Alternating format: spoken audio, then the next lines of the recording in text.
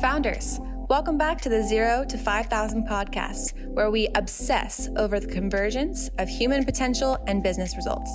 Today, our hosts Drew McClure and Jordan Mitchell have another insightful conversation for you. So let's jump right in.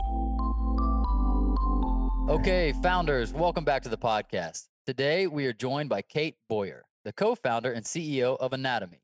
Kate and her husband, Sean, founded Anatomie in 2006 after years of experience in the activewear business. Budapest-born, Kate got her MBA in international trade in France while working as a girls' gymnastics coach and dressing the team in outfits that she designed herself. From there, the self-taught designer developed private label collections for many exclusive resorts in St. Bar. She met her husband, Sean, in Miami, where he designed customized clothing for hard-to-fit athletic men. The two joined forces to design sportswear for brands such as Elite Models, Cigarette Boats, Lamborghini, and Nike Beach Clubs. Kate, we are so excited to have you on the podcast. Thank you so much for having me. That was quite the story. I can't believe it's mine. That's how everybody feels. It's weird to hear your life played back and some of the highlights like that, right? Yeah, totally. Mm-hmm. Well, I'm curious. We mentioned a little bit in the intro, but from your vantage point, how did this whole thing get started? Necessity and survival, and the combination of those two things, I guess. The part, not mentioned is I hitchhiked out of my country when I was 18. So that's how I ended up in France and finished my MBA. And I actually self-financed it by selling clothes. So you mentioned a little bit, I was training young kids for gymnastics. So I was paid as a coach and a trainer. And that's how I financed my studies. But what happened is I was wearing the clothes, the girls were wearing the clothes. We were national champions in France 3 years in a row. And people noticed that, we looked different. So they started asking, who made these? I said, well, I did. So I ended up, basically just starting a line from there. I had a friend who was manufacturing clothing in Hungary, and he said, I can help. I said, fine. We went to fabric shows in France, and, I knew how to pick high performance materials because that was my background. And, that's our story, and we're sticking to it. We had to buy, one that would last a long time. So we needed very resistant materials, which is the core DNA of the brand today still, 2 decades later. But I guess if I go to the roots of everything, that's what it was, is we were fulfilling a need. We have to be smart about what we wear, how we do it, because we couldn't afford many things. We needed something durable and versatile. And that's still the tagline of Anatomie. And when I combined forces with my husband, he basically elevated the design to a different level. My background was more athletic. So that's why today we say, if Lululemon and Prada had a baby, that would be Anatomie, because that's the combination. That's amazing. Yeah, my wife, I told her about this interview. She went and looked up your website and was looking at your clothing and was quite ecstatic. She thought she's a big fan. So you guys are definitely hitting the mark of that combination. I'm curious, that seems like a tough business to break into, especially startup coming kind of from nowhere, designing your own clothes. How difficult was it for you to really get a foot in that door? So we just kept doing, I was alone for a long time, doing it and creating it. When you're doing it that age, you kind of don't think about it, right? You're young and stupid and not afraid of anything, and you have nothing to lose. So it's kind of the power of broke. You risk everything and you just go for it. So I didn't, we didn't have a business plan or anything like that. We were just doing it. We were just learning by doing. And I do have an MBA. I'm a math major. Okay. So I'm lucky to be really good with numbers, which I still love today. I'm the one who works with the banks and finance and things like that. And my husband's the creative mind. He's the one who likes to cut and sew and go to factories and fittings and things like that. So yeah, it's difficult. I think you have to find a niche. You have to do it differently than other companies.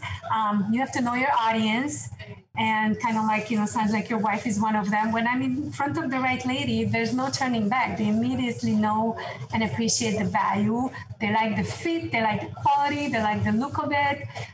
It's not for everybody, but we have been very good at giving these ladies what they want. We have evolved throughout the years. Even last year, we grew as a business. In 2008, I was growing 40% a year. So nothing really scares me. I think you have to have an optimistic approach about everything, even when bad things happen. You need survivor skills. You have to be very resilient. And I'm also a female, so we multitask really well. Yeah. That's also part of it. I'm never intimidated. My little girl is like that too. I have a 6-year-old who's fearless. So hopefully maybe it's genetic. I don't know. Yeah. Yeah. Well, you mentioned having to be resilient, which is par for the course for anybody trying to do anything, ambitious, right?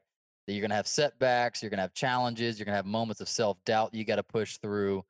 When you think back on those early years, was that resilience something that was just there and came out naturally, or is it something you had to cultivate and learn how to build more grit and build more resilience?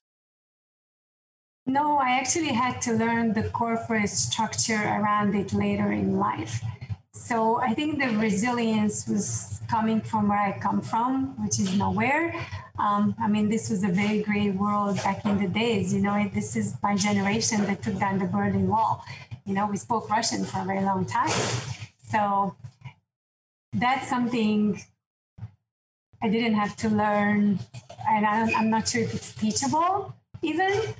But later in life, the skills of running a successful business, I think it really kicks in. When you start selling your first 1, 2, 3, 4, 5 million, right? And it's a whole other world of investors, board, employees.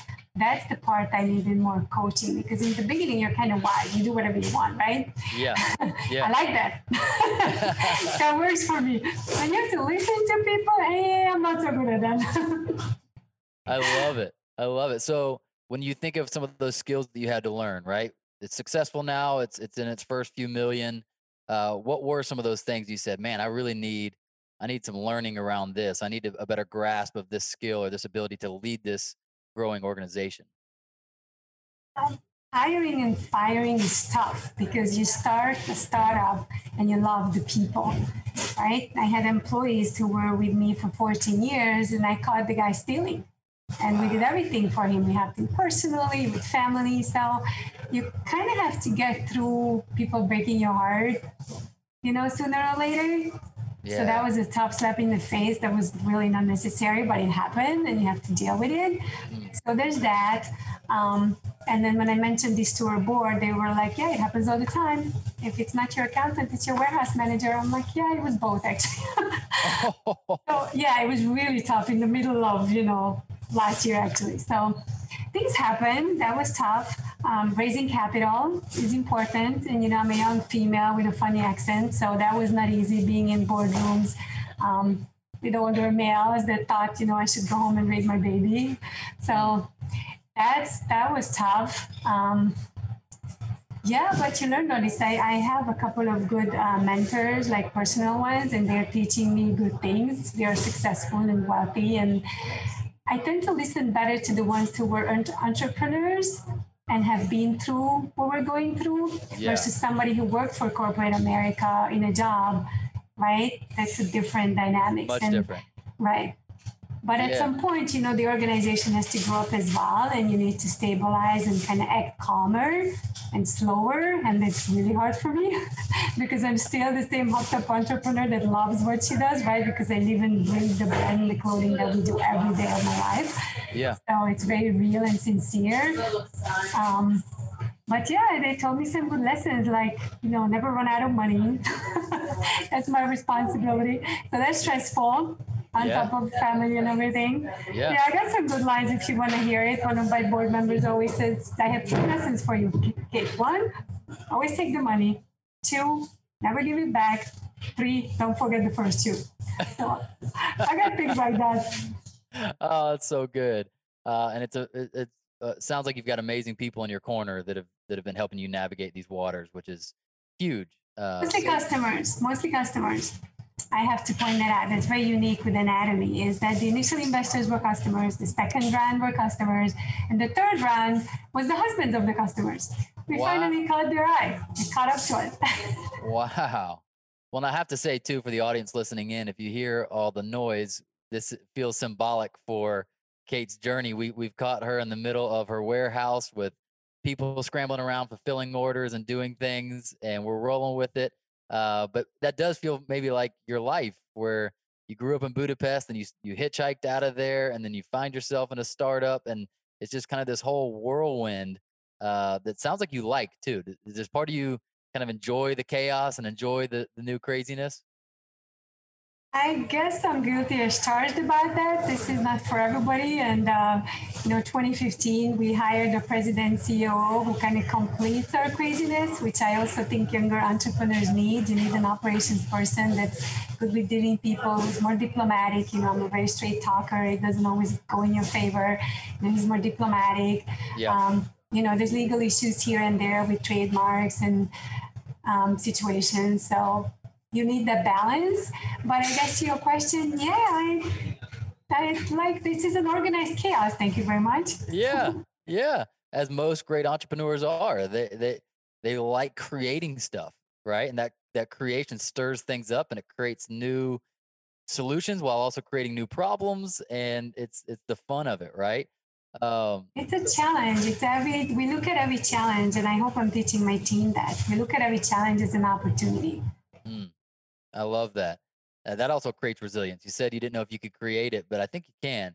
I think you can at least improve awareness for where we can see things that would provide more sticking power than maybe if we viewed it a different way, right? Where most people see a challenge and they go, oh, that's a roadblock. We can't go there. Somebody with built in resilience says, no, there's a way to get over that or around it or bust through it. And we've just got to figure it out, right? And you keep trying because sometimes the climbing doesn't work or you get tired and you go around, it's too long and you're busting through. You need everybody on your side to do it. That's right. All above three you just mentioned, you're so right, can happen sometimes simultaneously. Yeah, you've got three different teams. One's trying to get over it, one's trying to go around, one's trying to bust through it, right? One way or another, we're going to figure out our way through that roadblock. Very close to, an athletic background. You have a sports team with a winning mentality, and you're kind of like the coach, right? Yeah. So I think a lot of successful entrepreneurs have some sort of a sports background. Also, they understand and love those dynamics. It's very similar, like scary similar. Yeah. Oh, same for us. My co-founder and I both had an extensive background in sports, and now we find ourselves as performance coaches for people in fast-growing companies. And we can't help but to take those lessons and see them applied here. We like to think of people like you as business athletes, where you're doing business, but you have to be on. You have to be on your A game. You have to bring your talent to bear on the field of business, right? So I'm curious for you, how has that role shifted, right? Earlier in a startup, you are kind of the one-woman show, right? Where you are client facing, you're creating, you're making new deals, and then the business and organization grows. And now maybe you have to play the same role, or maybe you have to start playing a role where you're coaching internal people, you're coaching your team, your sales team. What did that transition look like for you and the kind of wearing of responsibilities and roles? So it came out of a sales position because when we first launched the brand, actually with my husband, for the first 6 years, we have done 400 events around the United States. Wow. When we first came up with the trademark Anatomie, it was European, the fabrics were very light, tailored, very trendy and fashion forward for athletic fabrics, right? So pioneering at leisure before they had a name for it, you get a lot of roadblocks. When you're the first one in line, you get the first arrows, right? You get shut down quickly. So we had to prove everybody wrong. And we spent the first couple of years doing that literally on our hands and knees, loading and unloading product around the country, from Silicon Valley to the Hamptons and cross country everywhere. You can think of every major city, which I Googled the wealthiest zip codes, so at least we targeted really well. But those are the ones we went after. So my position was very sales oriented for a very long time, right? And at some point you get maxed out. So the dilemma was, okay, how do we create 5 Ks or 10 Ks or 100 Ks? So now we have Salesforce in direct retail, in wholesale as well. And I had to train them to pitch. I had to coach them our way of fitting and styling people, because it's very different from our competition. We're very body conscious and we take that very seriously. And our line is complicated. We have 12 pants that fit different by body type. versus in America, everything is from size 2 to 22, right? Yeah. Yeah. We literally designed every pan for different body shapes. So I had to teach the people how do you size up your own customer and which one of the 12 she's going to fit into. So she's not aggravated for 3 hours trying on things with you, right? You have 5 minutes to do it in a hospitality environment or in a spa or a country club or a golf shop or specialty stores because we are an omni-channel lifestyle brand. So that was a big evolution, from stepping back from the actual sales force and kind of running the show. And for a while, being the head cheerleader, but then, getting accountants and shipping people and the whole marketing team as well. So I like the challenge and the opportunity of being the CEO and staying the one, even against the currents. And, having surrounded myself with investors and board, obviously, you can only imagine how many times they wanted to replace me, like a Mark Zuckerberg story or Steve Jobs story. It's very similar. Yeah. You have to stand your ground, and the only proof of the pudding is your performance. You can talk all you want, right? But at the end of the year, did you make that 10 million? Did you make that, budget line on the EBITDA? Like, you gotta perform. Yeah. That's when they start believing you. So that's been an evolution. That sounds stressful. Yeah, they gotta have the stomach and the balls for all this. It's not easy. If it's easy, everybody would be doing it. That's right. That's right. So I'm curious for you with that constant stress, all the different kind of balls you're juggling at once and the pressure that's being put on you. How do you handle that well? How do you thrive under that stress and pressure versus getting burnt out and kind of losing your edge and maybe losing your energy? Some of it is in the routine, I guess. Early morning up, feed the kid, dress the kid, get on the school bus, Yeah. and then go for a run to my head. Okay. Almost every morning I run or exercise. So that helps a lot. I take hot bubble baths with my daughter. That's very personal. We disconnect and we travel for adventures. Even throughout the pandemic, I found ways to get away for long weekends and kind of take a break to clear your mind. It's kind of old school. I have my journal too. Like, I write down things and ideas, and I check myself on certain things I had to do, whether I did them or not. I have a list of the Rockefeller habits. Oh, yeah. Okay. Yep. I have a list of, what's my other one? From another, from Bernie. Oh, hold on. See those? Yep. The routine, ritual, red work, blue work. Like, I don't know if you're familiar with retreat, respect, replenish. So some code words, Good. that I live by. Yeah. So it sounds like you do have some rhythm and some things that you've kind of built in that really help you mentally or help you physically, replenish. I don't freak out. I don't freak out when things happen.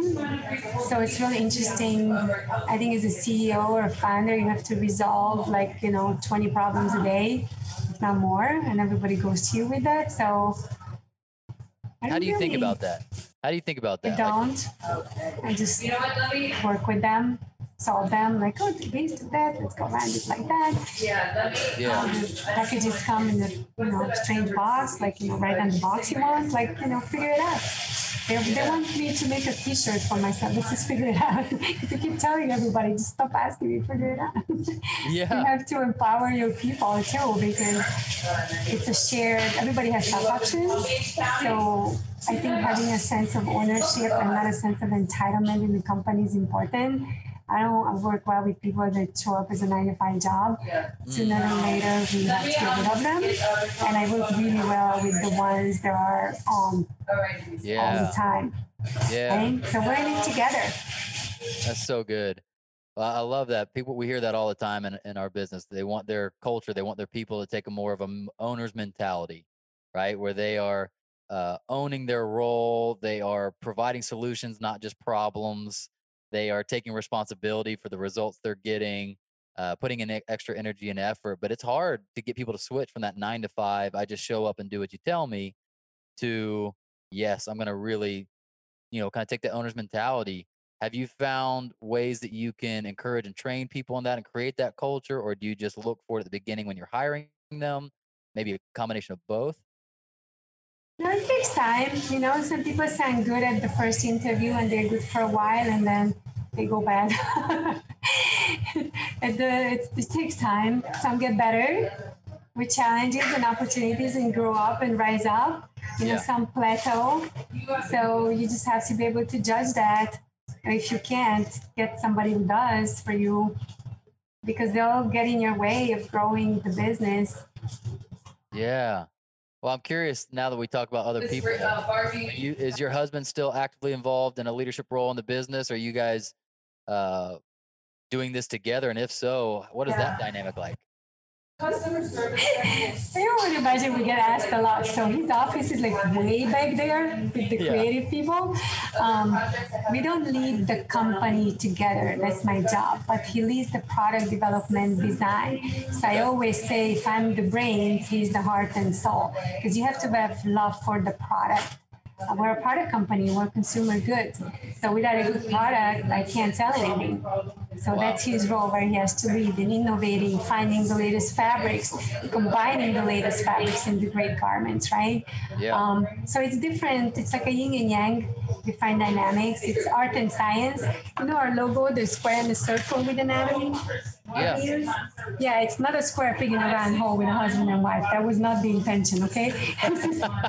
We look at it as art and science, and that's how we share the leadership skills. Oh, that's beautiful. And then we have Tom, we have the third person in operations, who's good with that. Got it. So you're leading the company at the organizational level. He's kind of over product development, the creative side, and then you have somebody who's on the operations day-to-day side, right? Yes, kind of. I'm like the voice of the customer. So I know what your wife is looking at, what she wants, when she wants it, what she wants again, and what she doesn't like, right? The voice of the customer is very important. How do you get that? How do you hear that voice? Is it just from talking our to customers are loud, man. They will not be quiet. You just have to have the ears to listen. And it's not just on social media. They call, they come to our pop-ups, they text me when something happens. I think that's what made us evolve and be so good and so on point and be such a relevant brand throughout, good times and bad times, that we listen to these ladies really well. We have an affluent, sophisticated, tough customer base. These ladies will tell you what they want. And men too, we have our men's capsule launching. So imagine you buy a pair of pants from us, something's wrong, you're gonna call me, right? You're one of those guys. So you just listen and learn. Wow. So you guys don't have any brick and mortar stores of your own. Sounds like you're in other people's stores, selling online, doing pop-ups, those kinds of things? Yes, all that. And we run our pop-ups. Our Miami warehouse, the front of the warehouse is actually not a storefront, but it's open to the public by appointment.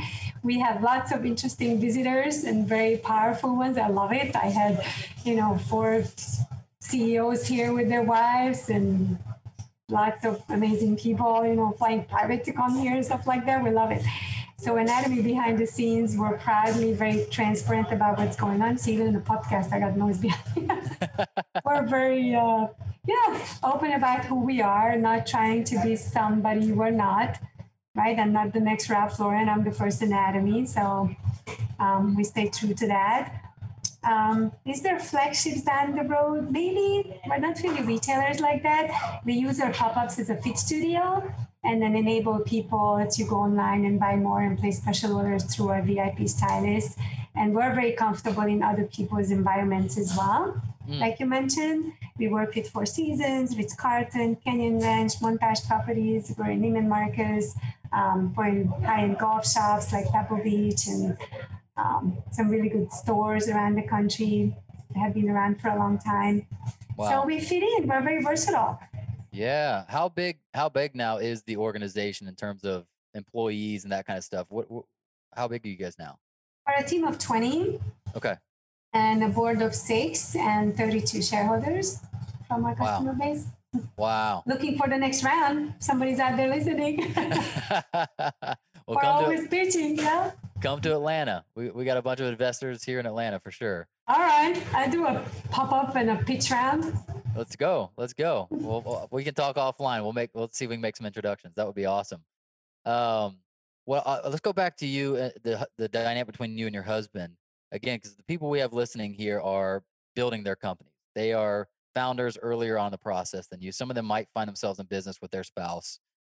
How do you how have you navigated either well or when it didn't go well, changing that hat from this conversation is a business conversation and I'm playing my role, you're playing your role, but now we're playing maybe husband and wife, or we're playing father and mother to our kids, right? Like, has that been a challenge? Has that been a learning curve?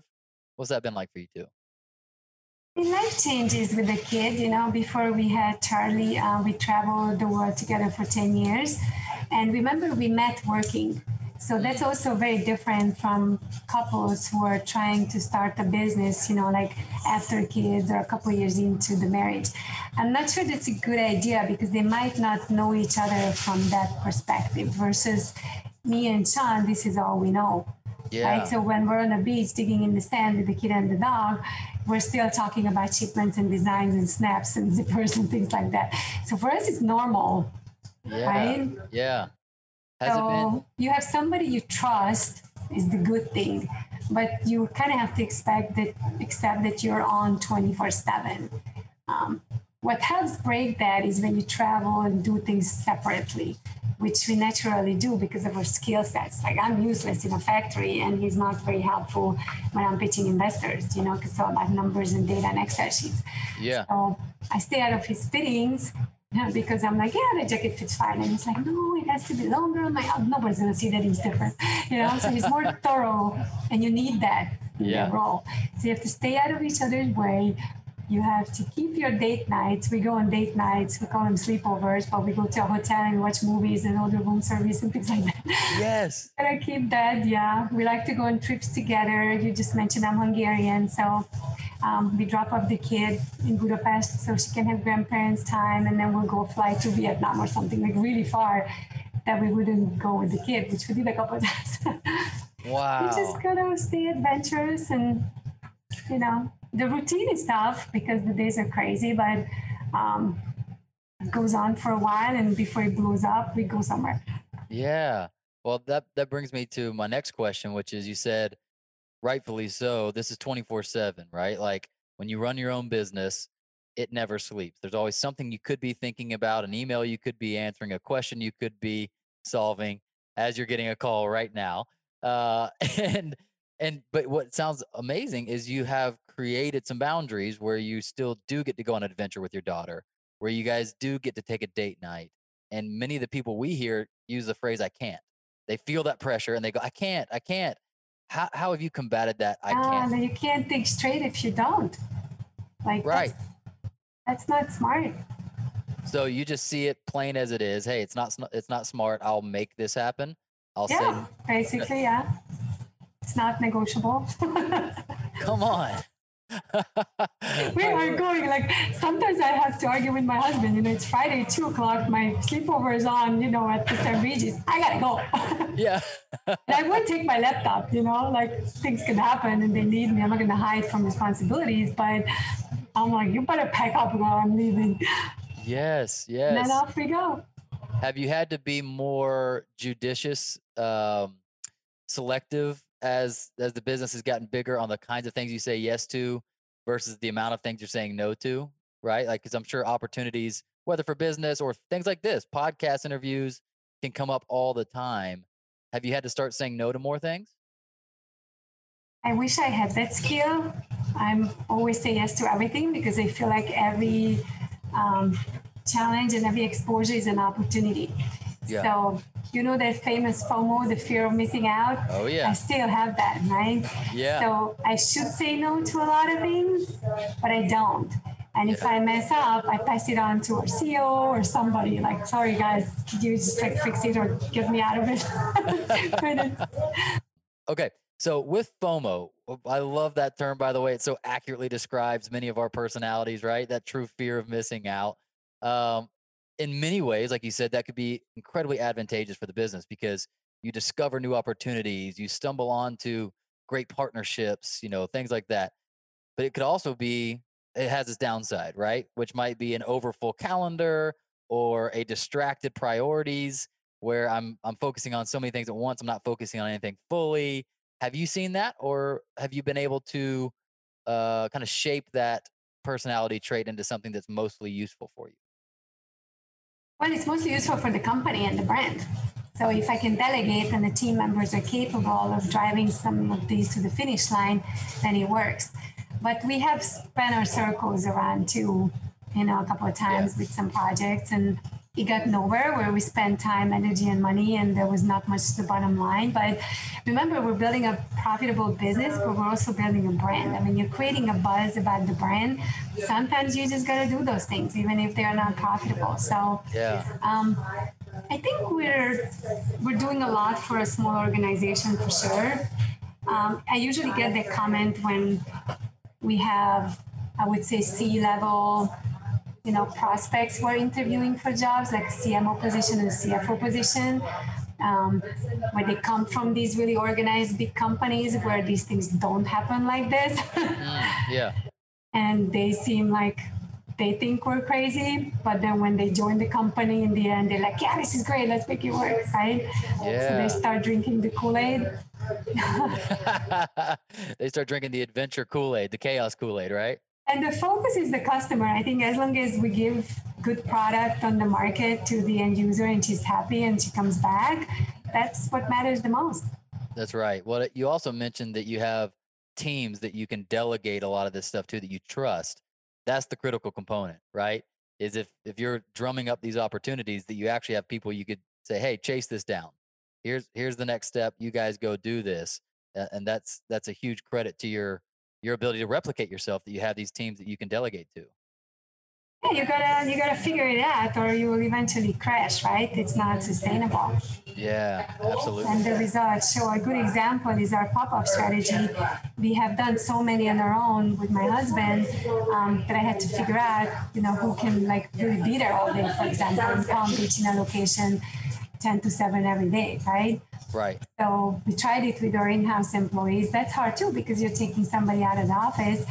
But now that we're running it with our VIP team, that's by definition is 3-4 ladies taking turns, professional wardrobe stylists, they get a commission. Now all of a sudden, the model is working. So just because the first time it doesn't work, it doesn't mean it won't work in the first place. Sorry, you're sitting in Luna. That's our bulldog we adopted during COVID. Yeah. I keep seeing that beautiful dog walking back and forth. She's the Anatomie American Bulldog. Yeah, I love 1 year old. We got her 5 months old. I don't know if you know, I think there's 64% more workplace happiness with a pet in place. So, wow. Last year was pretty shitty. We were desperate. We had to try everything to keep going. So she adds a little layer of complexity. Yes. That might be the best summary of last year. Last year was pretty shitty, right? For everyone. What did you find was the biggest thing that helped you guys stay alive last year when everything's changing? Can we work together in person? Can we not? Are people still buying? Are budgets tight? Like what were some of maybe the biggest thing that helped you guys survive that craziness of last year? So I have a whole list of things we just reported to our board, a 2-page thing. If you want to read it, Drew, I send it separately. But the major things were the strength of the product that was designed as a travel outfit, and everything's locked down and nobody goes nowhere, right? And we noticed that customers are living in it. I had texts coming and Instagrams coming and Facebook's coming, like I'm in my kitchen. These are the most comfortable pants ever. I want 3 more pairs.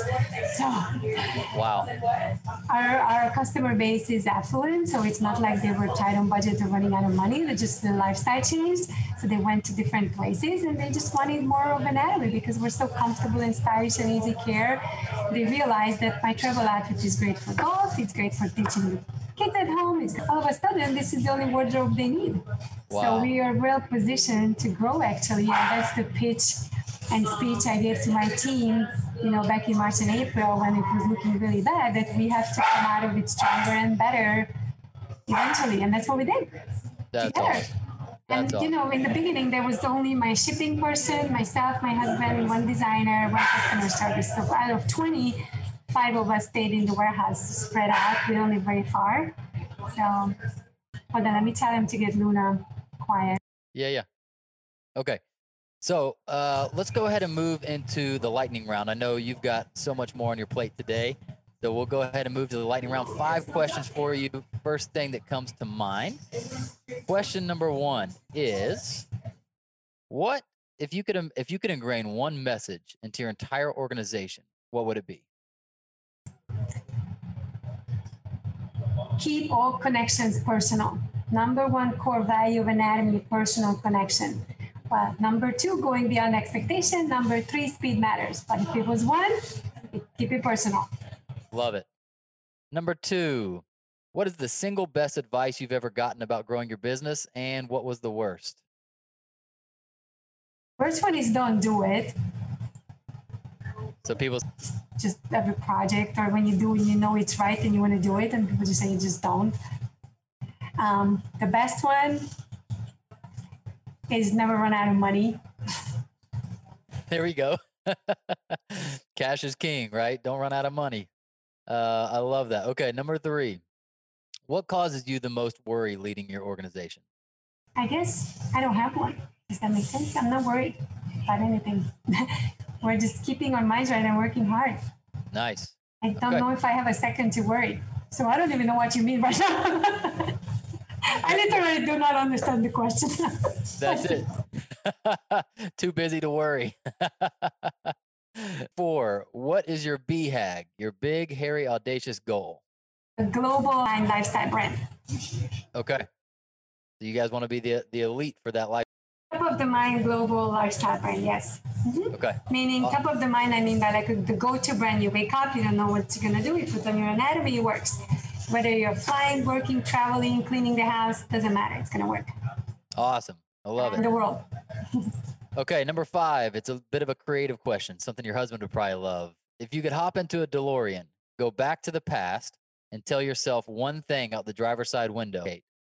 If there's a time that you could go back in time and you could tell your younger self one thing, whether it's an encouragement or, maybe it was a time you were really struggling and you needed future you to come back and give you encouragement that's all going to be okay.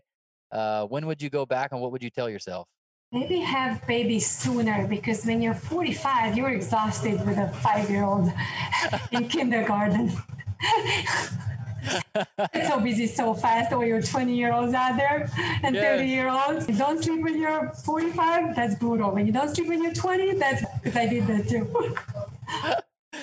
You have been such a pleasure being on the podcast. Your energy, your story, really your attitude towards challenge and towards stress, and it has been really incredible. So thank you for taking time to be on the podcast, share your story with us, your brand.